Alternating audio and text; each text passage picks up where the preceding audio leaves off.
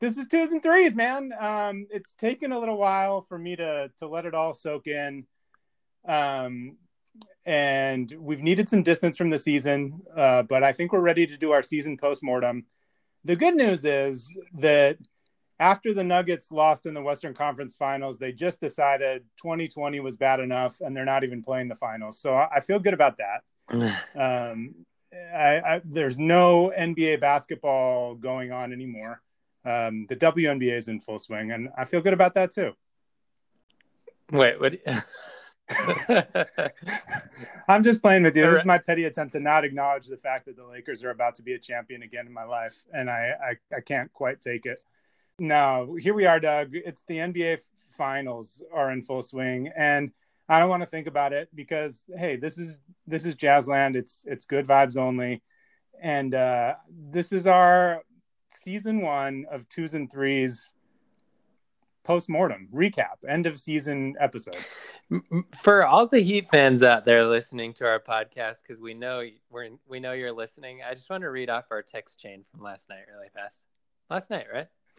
I said, yeah, I don't know. It all blends into one. Do you think the Heat will win a game? Mark, they will win the series, Doug. I said, I was hoping you would say that. Do I believe that? I mean, I have to believe that.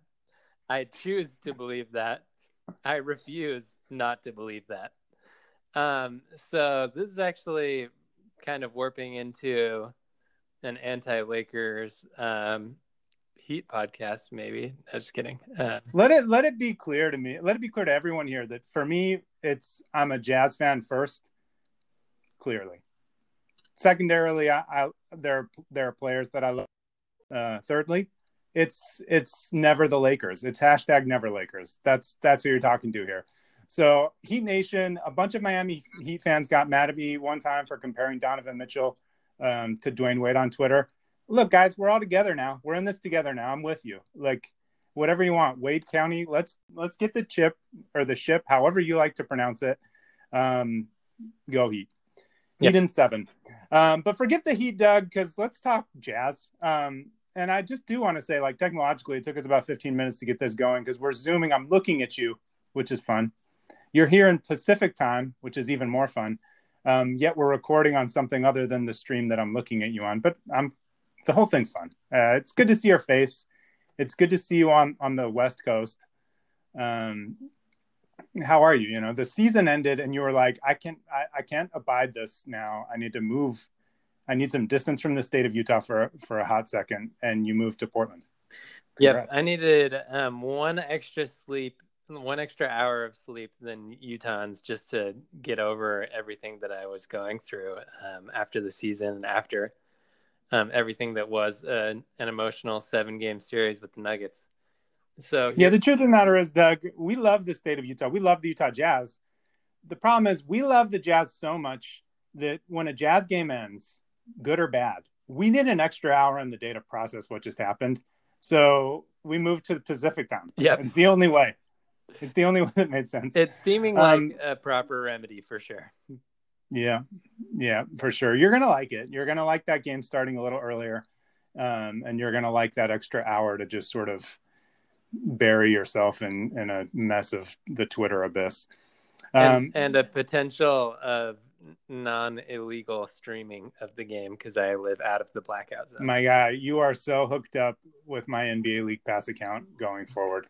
All right, Doug, we went kind of back to our roots in this, and we kind of text the agenda to each other.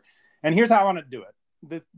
The things that I asked you to think about, it's kind of tough to, like, you look at a season in life, a season in the NBA. This was like multiple seasons, a multitude of seasons within one season, at least 2, because there was a whole bubble season. But honestly, it felt like an onion, and there's just like it's hard to get big picture on things. So I try to keep it simple, and this is how I wanted to approach this.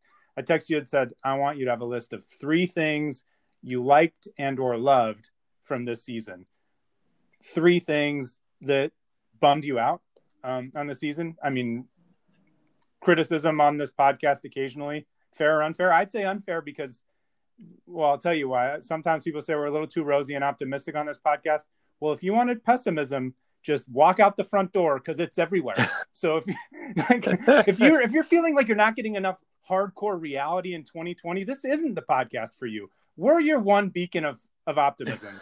But nonetheless, we'll give you the 3 things that bummed you out, and then I want to do 3 things to look out for next season. And there's so many variables there that I think that's almost like our lightning round a little bit. Yep. But those are kind of the big topic areas. We'll have a couple of social media things at the end, as we're wont to do. And I might, if I can muster up the strength for anybody who sticks around, give you a Broncos thought at the end. But is that format fine? I sent you this, you acknowledged it, and then you took a nap. Obviously this is a few days ago, but last I know you were asleep. Are you prepared? Yep. And also in an earlier text that we were having, we were talking about how we prepare for this podcast. And really, I've got about 25 and a half years preparing. I'm pretty sure you're just over 35 years preparing for this podcast. So we kind of gather our thoughts right before this, but we're never not preparing. This is at least 60 years of preparation you're listening to in an hour-long podcast. So good grief. If you want to make me a little more depressed, tell me that 60 years worth of preparation is what we needed to get ready to talk about the Jazz blowing a 3-1 lead in the first round. Just kidding. But you're right. I was saying, I was talking to my wife, Kristen, about the podcast and about how it's felt different preparing for it over the last few months. And part of it is I used to just do it on the drive every day. I'd be driving, I'd be thinking about the Jazz, I'd be listening to other podcasts. And now I don't drive. I'm sitting at my workplace right now. I'm also sitting in my place of living. But here we go, Doug. Like you said, ready for this? Born ready? No, but lived ready. Each and every second to get to this point. So here's why I want to do it. This is the little jump into our segment 1, and this is just the big segment of the love, and bummed out. And because I am the optimist, I kind of want to go every other one, and then maybe we'll end on a positive. So I want you to give me let's go a thing that you liked or loved and a thing that bummed you out, and then I'll go, and then yada yada, and we'll end on a good one. Is that some kind of way with that? Yep. Yeah, I like that. All right. So give me one thing. What's one thing from your list of 3? I mean, it doesn't need to be, this doesn't need to be a big picture theme. This could be from a game. This could be from a moment. This is your thing. Give me something you liked from the season. Okay. So I'm kind of going chronological with my loved, bummed out. You make so much sense all the time with this kind of thing. That was a real logical way to approach it. So I like it. Yep. I'm just going to say a big Bojan Bogdanovic because this time last year we already had Bojan Bogdanovic, right? Yeah, I think so. But when was last year? I don't even know what you're talking about. Yeah, no one knows. Are we saying 2019? What? Yeah. But this time last year in the microcosm of the season, we were really at least banking on some excellent Spanish from Nikola Mirotic, and I could never go for some Nikola Mirotic now. Now that I've tasted the sweet fruit of Bojan Bogdanovic. I just have to, the beginning of last season was such a fun surprise for me. I would say I love to get lost in the algorithms of YouTube and watch random highlights of different people. But I was not ready for what Bojan Bogdanovic was going to bring to the Jazz. And it was just super fun. Just a fun shock. I liked it. I loved it. I'm excited to have more of it. Man, a road diverged in a yellow wood, and one path was Nikola Mirotic, and thank whatever gods may be, we walked down the Bojan Bogdanovic path. Guess what? Top of my list of 3 things. This is why we try to invite guests on the pod sometimes. Not for this one, because this is the season ender, but a little bit of groupthink. Number 1 on my list, Bojan Bogdanovic. Nice. Okay. And I have you just cut out for 1 second. I'm not sure if that will be in the recording, but I didn't hear what you said. So maybe fair enough. I'm going to say it again. Bogey was so fun, Doug. That's the thing. Just like you said, Bojan, he was fun, man. He was hella fun. And this is the thing. I've been on this a little bit because, and shoot, I was going to have you do like your good thing and then your bummed out thing, but we're going to blend this in a little bit because it was the same one. Yep. The 2-game winners, obvious, were fun. The time when he scored like 30 against the Pelicans and had zeros and everything else, that was pretty fun. And then the fact that like when he got like a rebound or something the next game, they all cheered or whatever, and the team was giving him a bunch of crap, super fun. He was excellent. And the thing, Doug, can I loop this into my first bummed out thing? Because it kind of is the same thing. Yeah. Because my first bummed out thing was just Bojan's injury. And you kind of went beginning of the season, that's later. But it bummed me out. And what's bummed me out too is I've seen all these people on Twitter talking about this, and I'm curious for your thoughts about how like Bojan was not the difference in the Nuggets series. And I get what they're saying. The Jazz scored a ton of points in that series. He guarded Jamal Murray. And one thing Bojan would not have done is came in and locked up Jamal Murray. So Bojan being hurt was a bummer, but all these people are like, oh, that wasn't the difference. If you think that's the difference, you're dumb. Guess what? This take, I have no patience for this take, Doug. We lost by a quarter of an inch of a Mike Conley shot through the rim by 2 points in a 7-game series. And guess what? We couldn't do very well in the last 3 games. Aside from, we defended fine in the last game. It was 78-80. Nobody could score in the fourth quarter besides Donovan Mitchell. And to me, the most valuable thing in the NBA, and this is hard for me to say because biggest Rudy Gobert apologist there is, but part of his value is he's a great late game defender. But the hardest thing to do is score in the half court at the end of a game. We had one guy who was awesome at it in the playoffs. And then we had a couple other guys who were hit and miss. And Bojan was awesome at that thing all year long. So I will not accept.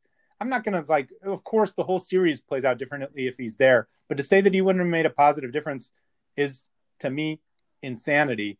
That's why one thing that bummed me out was him being out. And I just am, I don't know. I mean, he was fun. He was awesome. It sucked that we didn't have him in the playoffs. To your point, I saw you go to bat for Bojan on Twitter. And to your point, like you said, there was very minimal defense, especially on Jamal Murray in the series. Rudy had some awesome defensive games against the Joker. But, I mean, just think. Say Bojan doesn't add any defense, which he probably wouldn't, maybe slightly a little bit, but he adds the offense. I think that Donovan could have still had the games that he did, and then Bojan takes those buckets from other people that either missed them or had a turnover. Our beautiful favorite friend Royce O'Neal had a couple rough end of quarter looks in the last 3 games, really. But no, I think you're right. I think it makes a huge difference, and potentially, I think it doesn't change Donovan Mitchell's outcome. Maybe he doesn't have multiple 40-plus games, but I think he still dominates and looks amazing. Yeah, and maybe Torrey Craig or Jeremy Craig or Daniel Craig or some Craig has to guard Bojan instead of guarding Donovan the whole time. You know what I mean? Like, it affects who they line up defensively. I'm not sure Daniel Craig made an appearance on the Nuggets, but I'm pretty sure Idris Elba got some spot minutes in there somewhere. Yeah, and like, here's the thing. On the things that bummed me out, I put bogey injury / I'm going to say this quick and kind of soft, Doug, because it was hard for me, was playoff Royce. That's not like even a part 2. It's just that like kind of I needed playoff Royce to give me more in Bojan's absence. And like the mark on Twitter is saying Bojan's one of the 20 best defenders in that Royce O'Neal's NBA, like back in January, with like a few people giving me crap for saying that. Royce, it was weird, but he could not guard Jamal Murray. And for some reason I grouped those two things together. I don't know why. That's because you've stepped outside into the world of pessimism, so you wanted to slip a little extra pessimism in there. Sometimes it feels good, man. It's like, let's get negative about this. And then I'm like, what am I doing, Doug? All right. Speaking of negative. I agree. Honestly, that was pretty rough because, I mean, what would we have needed Royce O'Neal to do? Shut down Jamal Murray and hit the occasional three. And what did we get? Not that, at least in the 4 games that they won. So well said. What was your first bummed out thing? My first bummed out thing was just early season Mike, because late season Mike and bubble Mike was really fun. But early season Mike, just because I felt bad for him. It was kind of like, well, I don't know. I mean, anytime you have a life situation that changes, like during coronavirus, I didn't have a job where I was essentially working in design all the time. So now that I'm back in school again and doing design work full time, it's like my brain had to switch and be like, whoa, am I a good designer? Do I know how to do this stuff? And I maybe that's not a very good analogy, but the fact that just Mike changed everything that he had been doing for the past 10 years. And just early in the season, I'm sure he was like questioning, like, where is Mike Conley? Just like we were wondering the same thing. And I don't know, that was hard to watch. It was hard to see losing our favorite Jay Crowder, our favorite 4-point play Jay Crowder, to a very sad Mike Conley in the early goes. Oh, and of course Derek Favors and Ricky Rubio are part of that equation too. I'm not sure why Jay Crowder was the first one I went to. It made sense to me. I don't know. It was just kind of that bummed me out, but it was so fun to see it flip around, and that's one of my next season optimisms. But maybe I'll say something else now in my next season stuff. But early season Mike, that was a bummer. That was hard to swallow at the start, but we rode it out for sure. I'm with you. It wasn't one of my three, but it was one that I thought about quite a bit, and I was kind of hoping you would say it. Yeah, no, I mean, like, look, you said it. Like, everybody was super excited for him, and it's kind of funny because at least the sort of NBA analytical circles that we traffic in, did that sound like lame enough? I just feel like on Twitter and even just like sports writers, The Athletic, whatever you like to get your stuff from, even the Trib, people have become so numbers based. And so it's easy to look back and be like, well, here's maybe the reasons why Mike wasn't yada, yada. But I think like the things that you mentioned all made a lot of sense. And I honestly feel like just he was like 2 for 18 or something in the first game of the season, right? Can you imagine if he just went like 7 for 18 and then he's just feeling a little bit better and then he goes on a nice little run early in the season? It just felt like he got off and then it got awkward. Yep. Thank you that Mike experienced season 1, especially 2019. Kind of a bummer. Yep. Kind of a bummer. All right. What was your second good thing? Yeah, my second good thing was bubble/playoff Donovan. I mean, honestly, and this is really jumping around. Maybe I'm not actually going chronological, but my very first one was definitely chronological. If you're going chronological now, then I have no idea what your third one is, because this feels like the climax of the whole season. But well, I just thought I couldn't hold off for it to be my third one. Donovan was too fun. It was really, I just felt like Jamal Murray, I mean, he was not fun to watch for me per se, but maybe if you're a Nuggets fan, it was fun to watch. I don't know. But the first, when Jazz were up 3-1, I think Jamal Murray had only had the one good game one where he had like 30. Oh, no, wait, because he had 2, because he had a 40-pointer where the Jazz won, right? But yeah, it just looked like Donovan was so dominant, and it was everything we needed without Bojan, and Mike came back and it still worked. I just thought that Donovan in the playoffs was fun, and I think that will be kind of a bar that he's setting for next season. At least that's what I'm hoping. That kind of performance. For sure. Yeah. The third thing on my list was Donovan's bubble leap. So I'm right there with you. I think this was the best thing that happened this year in basketball, if you're a Jazz fan. And it did. It was like he was awesome throughout the whole bubble. It started off with the great pass to Rudy to kind of win that Pelicans game in the first game of the bubble. And in the playoffs, he was otherworldly. And it was awesome. And I thought, in particular, the way he played in the third quarter of Game 7, his worst game of the whole thing, was just kind of the stuff of legend.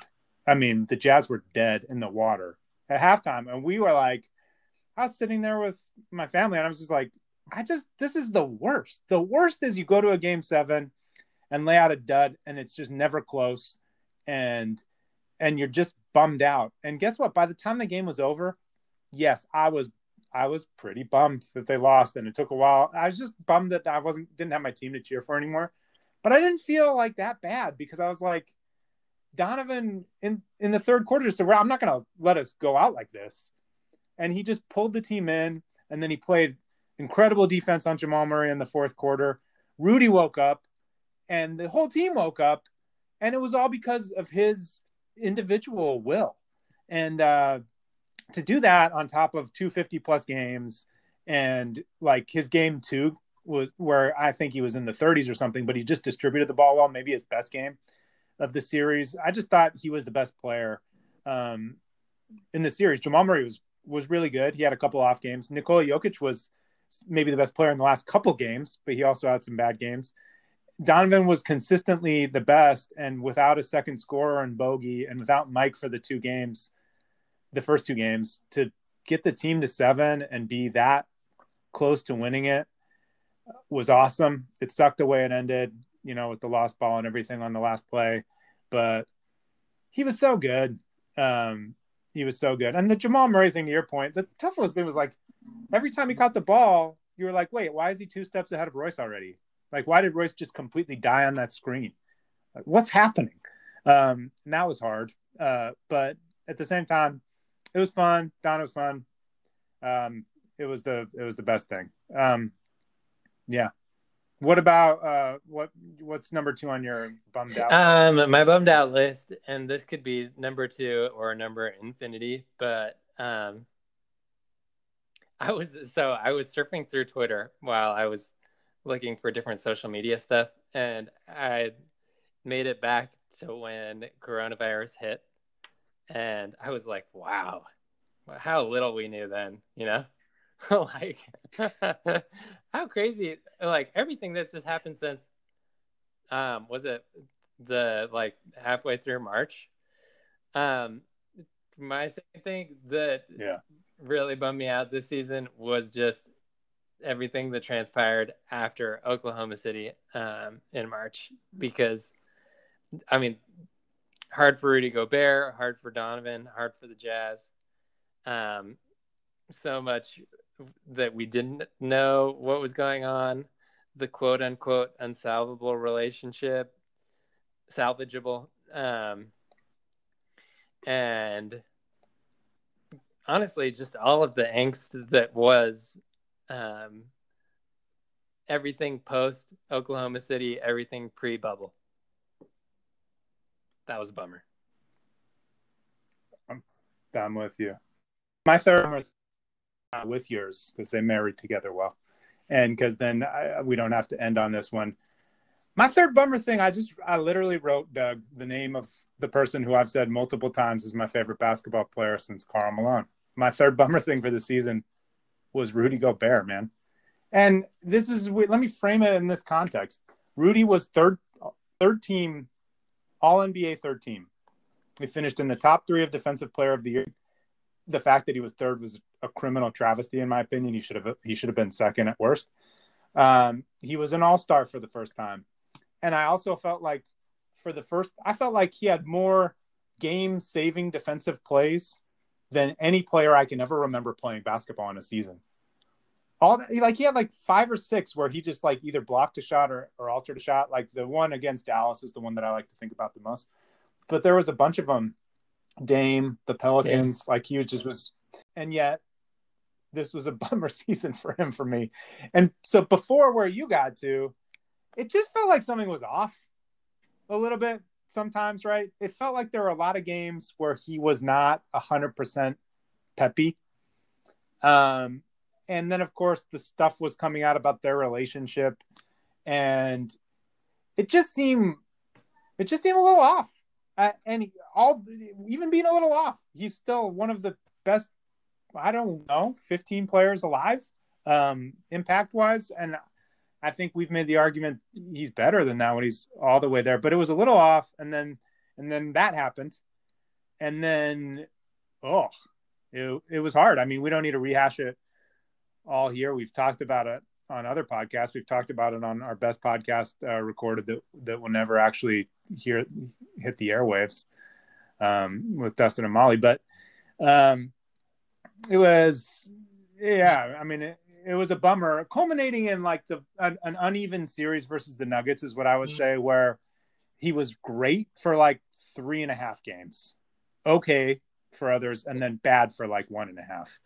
And the first half of Game 7 was tough, and I felt like a lot of staunch Rudy fans on Twitter were bailing, and I was like, I can't even be on Twitter right now because this is happening.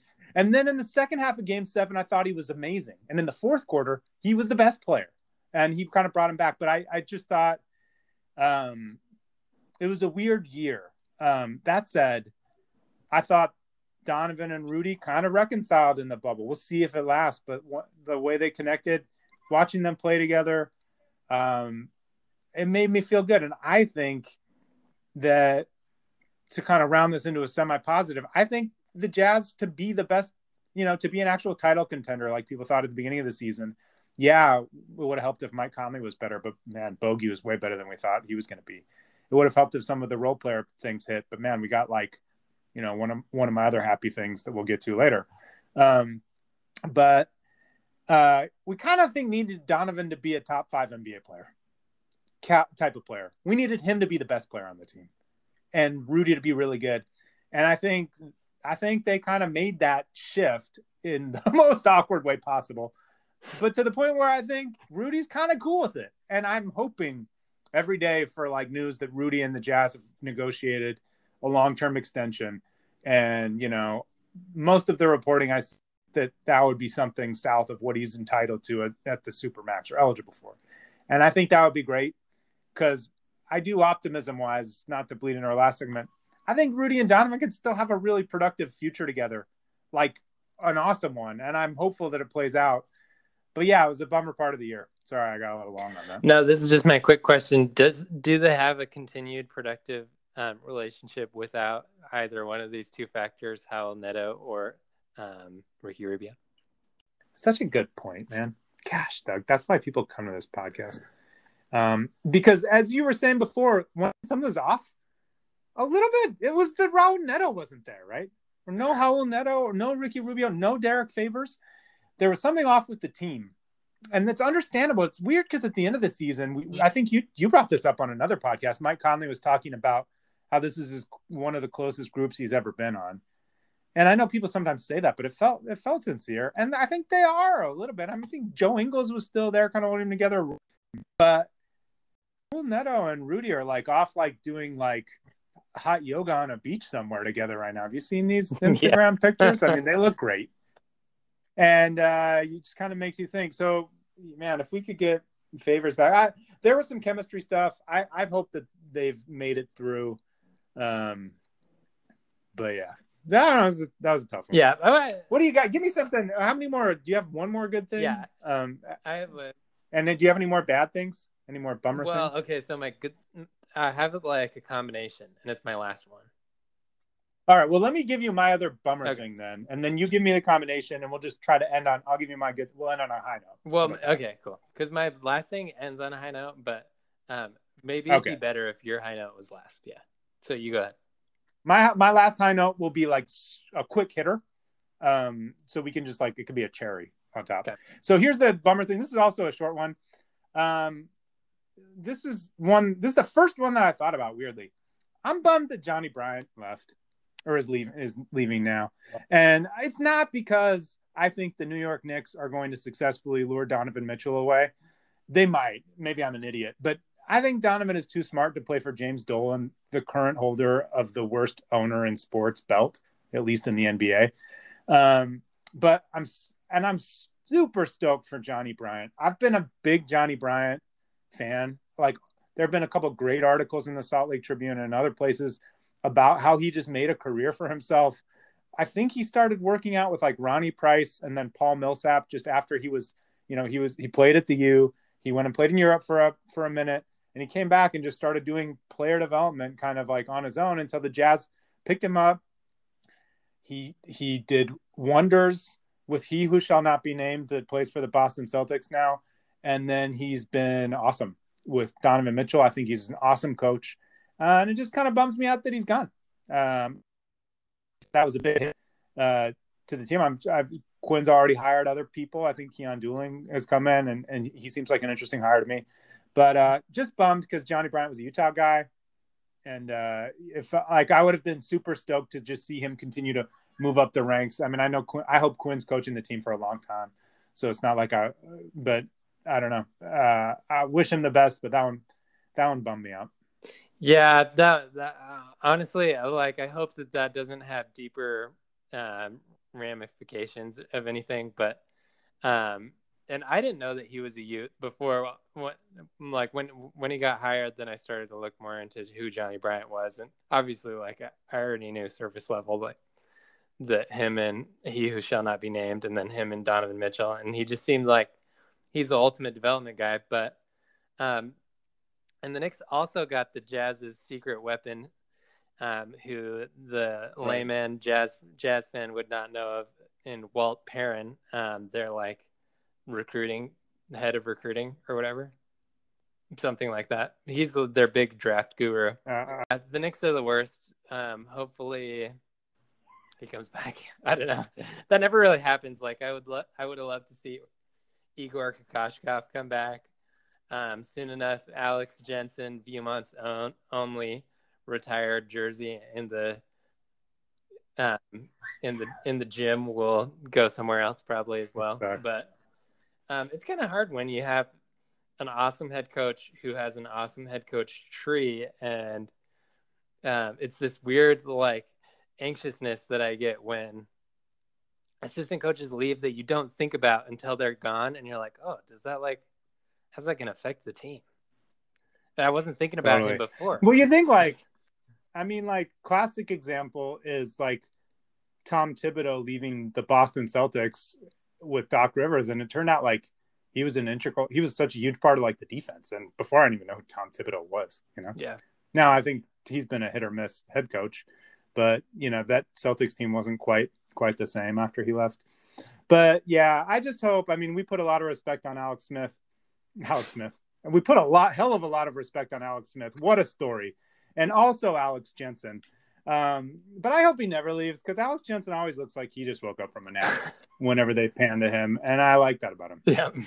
I mean that with all the love of my heart. So I hope we keep Alex, and if he leaves, then we figure out what Saul Jensen's doing right now, but we could always hire him. Yeah.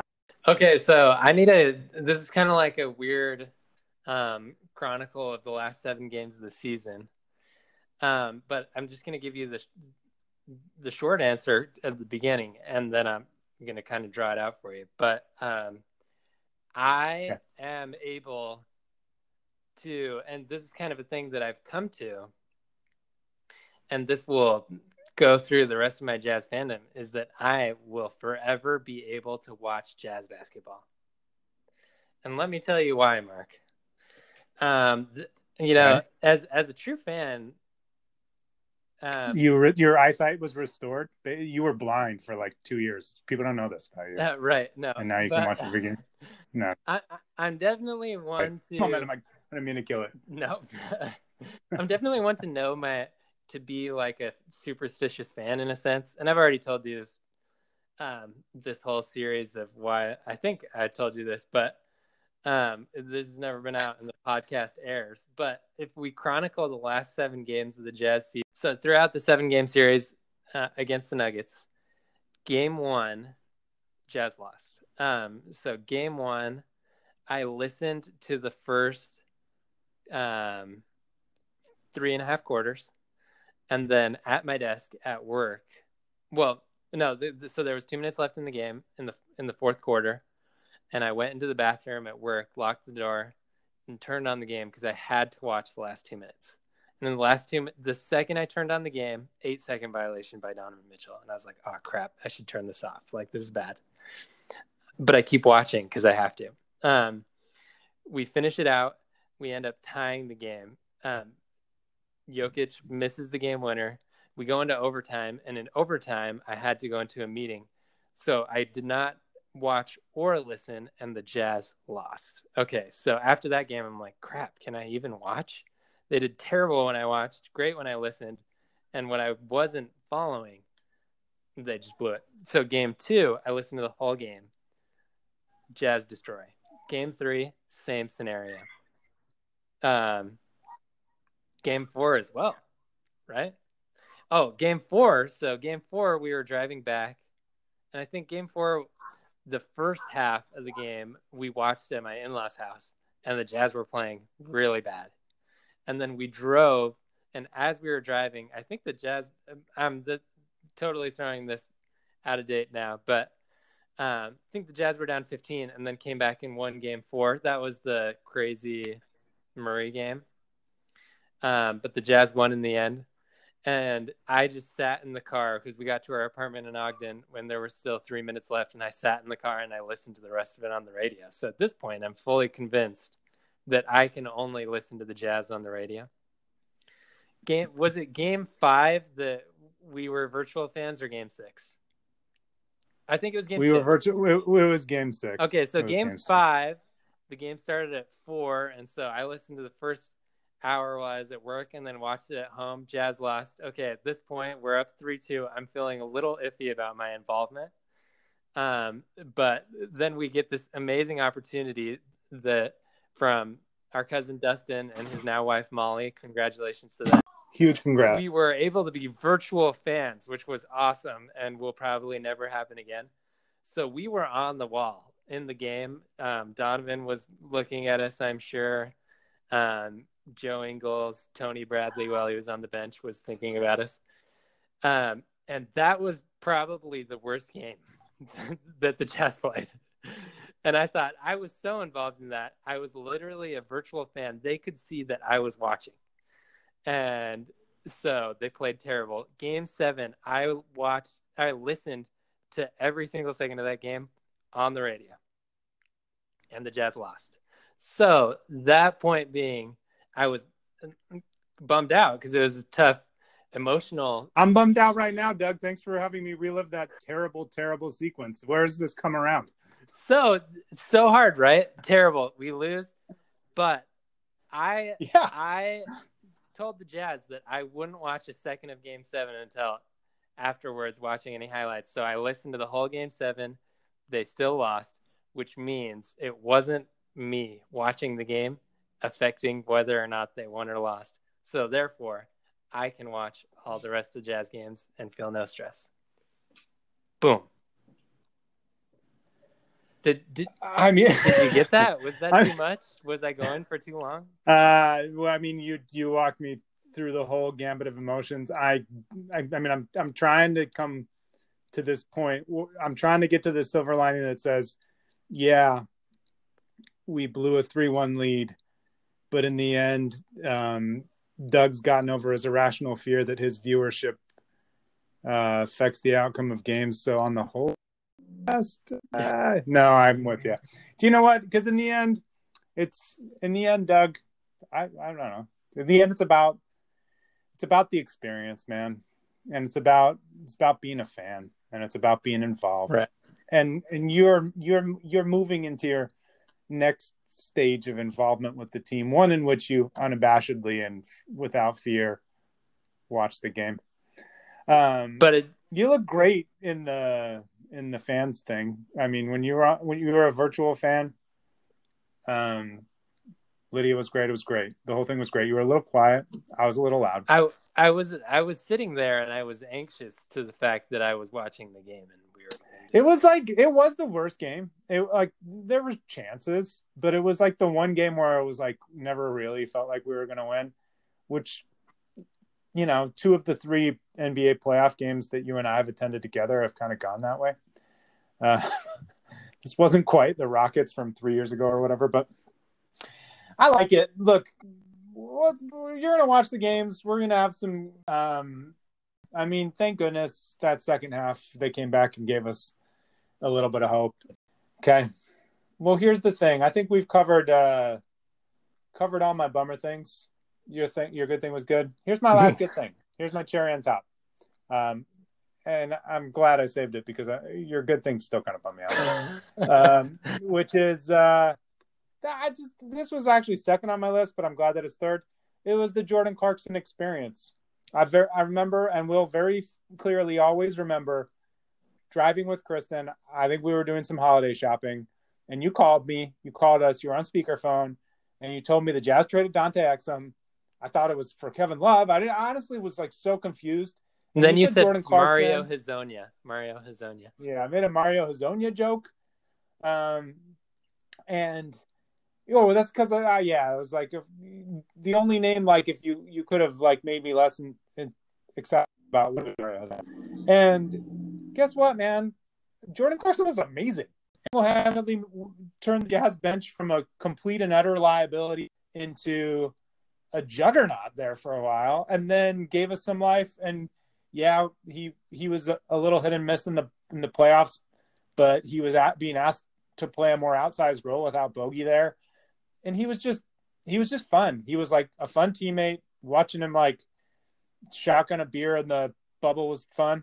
Like his Instagram's like one of my favorite now. Like I just think Jordan Clarkson's fun. I feel like he was one of the guys who was between Rudy and Donovan.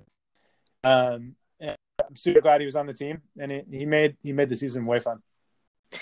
Yeah, I agree. That definitely saved my really long, drawn-out negative positive. It was a good message in the end.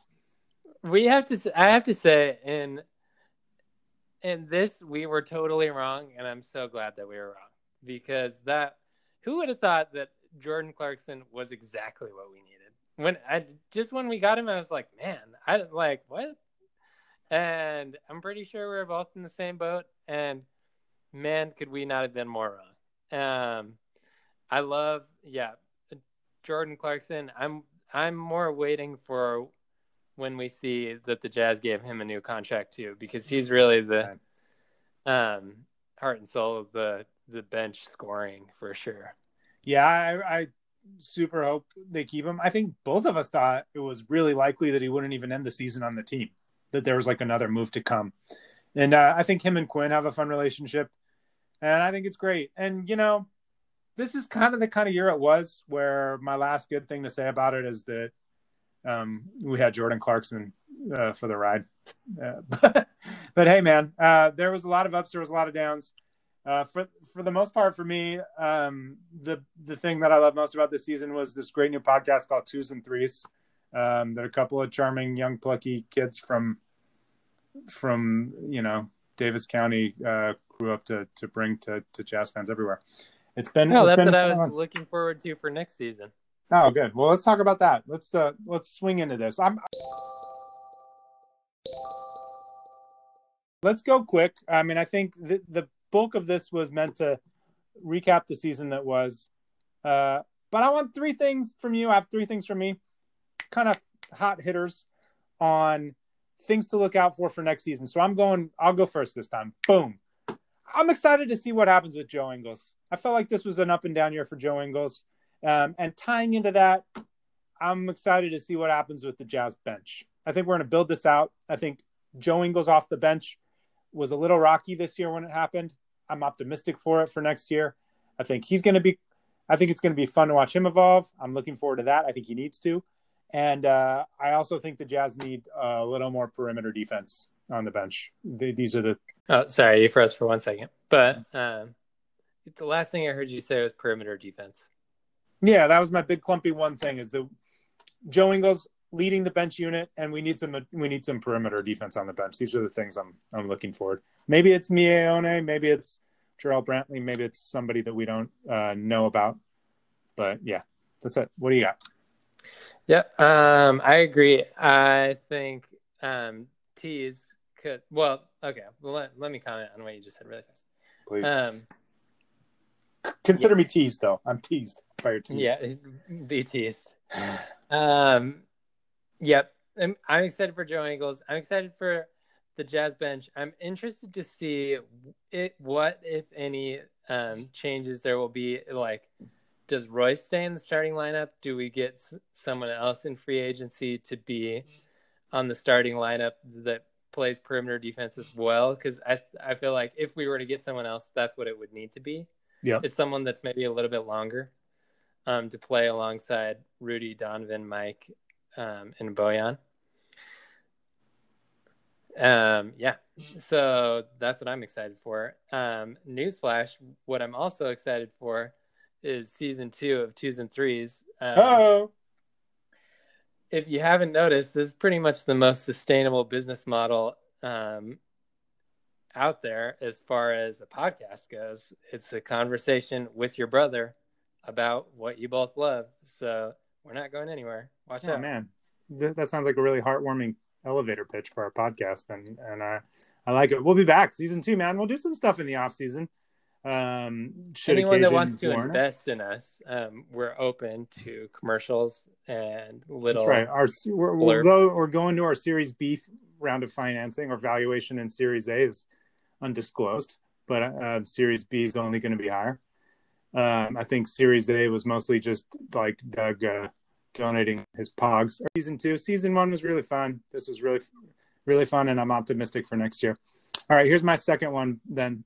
Year 2, Mike Conley. You kind of talked about it. We don't need to talk about a whole lot more, but I just think he's going to be more comfortable next year. This is my addition to what we said before. A lot of people are saying Donovan's the point guard of the future. Agreed. A lot of people are saying Donovan and Mike are too small together. Agreed. Also, I don't care that much because he's still really good, and they were really good together. And I just think they need to get some other role players to kind of complement those two a little bit. He's going to be so much better. In the bubble, he was great. In the playoffs, he shot through the roof. Year 2, Mike Conley. I'm excited. Dang, that was one that I wanted to say too. Maybe I'll just say year 2 continuity. Yes. As far as let's just throw up all of our hopes to good health next season. But just seeing Bojan playing with Mike, playing with Joe, it seems like those were kind of big conversations in the end. Donovan in there in total, and just kind of those are kind of the 4 cogs. I mean, discounting all of Jordan Clarkson and everything that he adds, it's kind of iso ball. So Joe, Mike, Donovan, and Bojan all playing together offensively. And obviously then, I mean, those 4 won't be always on the court together, probably very seldom. But just seeing how those 4 can all play, being kind of ball dominant, scoring dominant people, I'm excited for that. It's always fun to see how the team evolves. For sure. What else you got? Did you have any others for next year? Yeah. So my last one, I kind of want to go last. Sorry. Yeah, I was going first. My last one is just I'm interested to see Donovan and Rudy play together next year again, and I think the evolution is going to continue. I liked some of the tweaks they made in the bubble to the pick and roll that I thought gave Donovan a little more space. It felt like more often they put Rudy in the dunker spot instead of a pick and roll even, and I kind of like that. You know me, Doug. I would like to see Rudy Gobert shoot a 3 or 2 a game. I would like to see him shoot 3 threes a game, frankly. But I'm excited to see them evolve a little bit. I think Rudy's going to come back hungrier, and I think Donovan has already leveled up between the regular season and the bubble. And once again, it's just like I like these 2 guys. I don't know how much longer we're going to have them both together. I hope a long, long time, but anything's possible. They're both under contract for next year, and I want to watch them play together and give it another run. Yeah, and depending on contracts over the summer, this is really the trying ground of how well they can play together this season. I agree. I think that's going to be really fun. Maybe what I hadn't thought about, but probably the most integral thing. Other than my next take, I'm most excited for the resurgence. Oh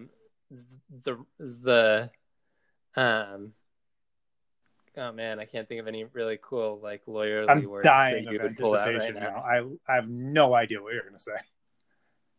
Derek Favors, let's go. Oh, the funny thing is, I wanted to talk about him too. Forgot, and you teased it that way. Kind of forgot. Yeah, you're right. You're right. Go ahead. I cede the floor. Sorry, but you're right. Okay, if the Jazz don't change anything at all in this offseason, as far as like getting a wing defender or something like that, but they add Derek Favors, I will say bring it on.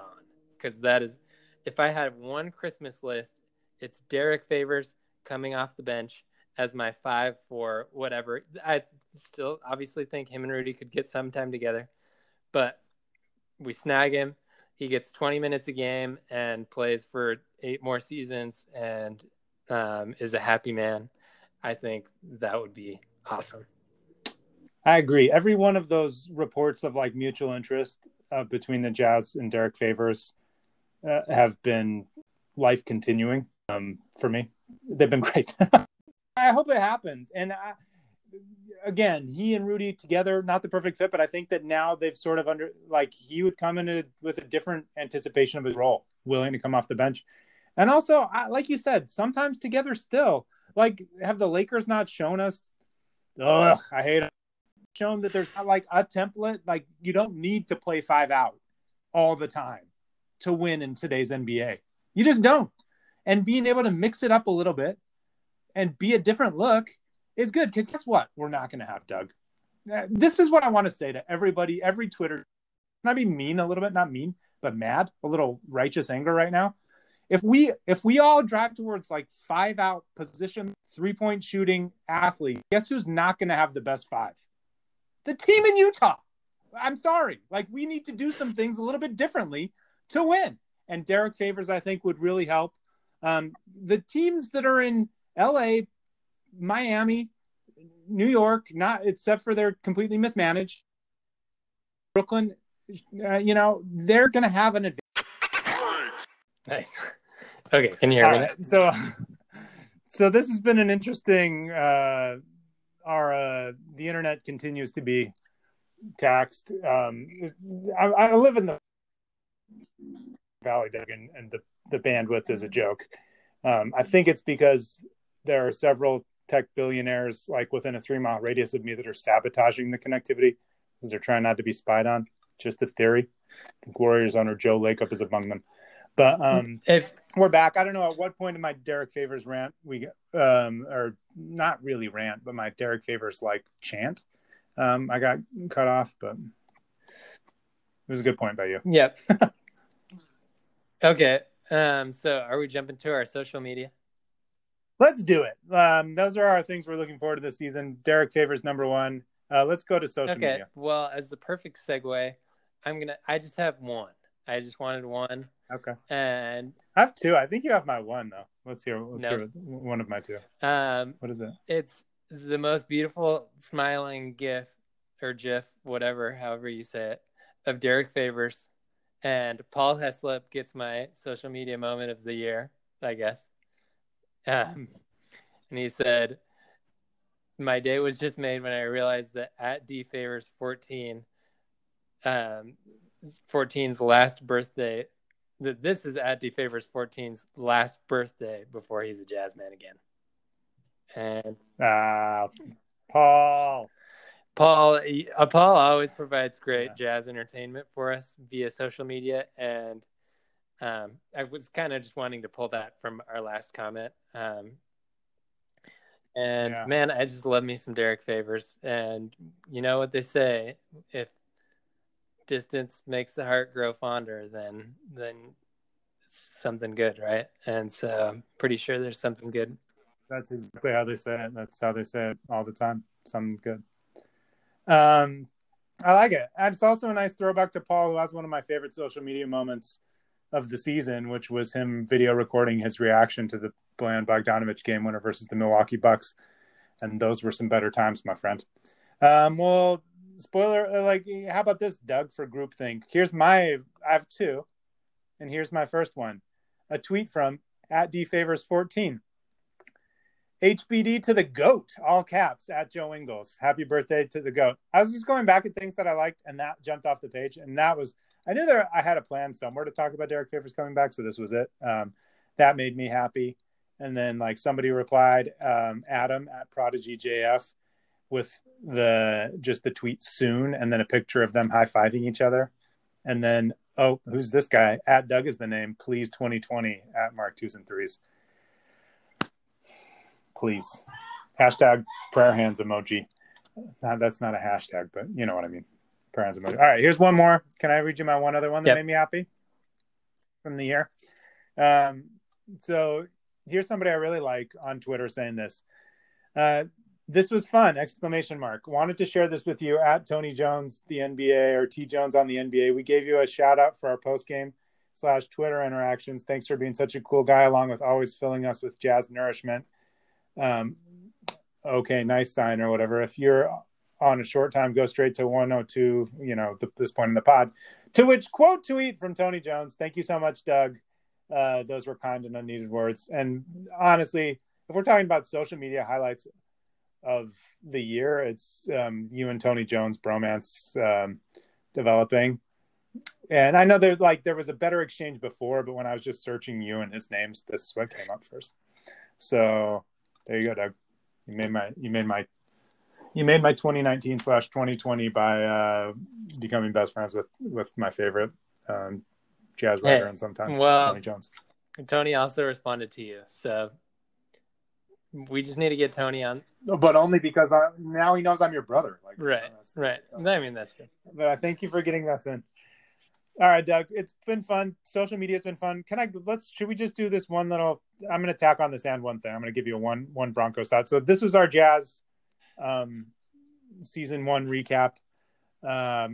It's been so fun. Thanks to everybody who's been on the pod.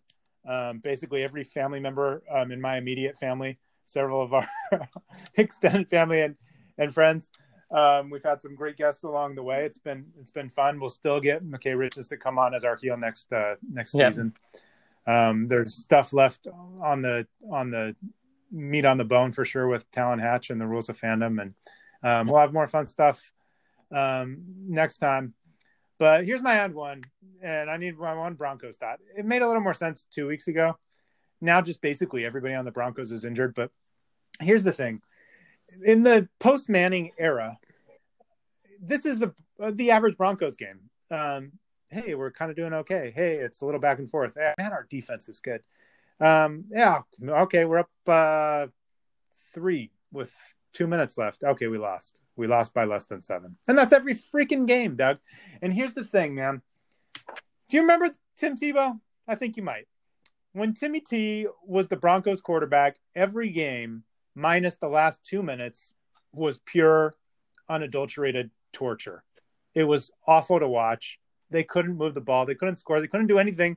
And then for 2 minutes, it was elation. And he would come back and win the game. So why can we not do this? Tim Tebow playing Mariano Rivera's closing role. We could even work Enter Sandman in. And we just have him come be our closer. I mean, and just until Drew Lock is, healthy and going and stuff, why not just have whoever else play quarterback for the Broncos for the entire game until the last 2 possessions and bring Timmy T in and have us win the game? Explain to me how this doesn't work. I literally see no way that doesn't work. So, I mean, you could. The main way is probably that Vic Fangio would somehow have all his timeouts left and then not use them, even though we're driving down the field.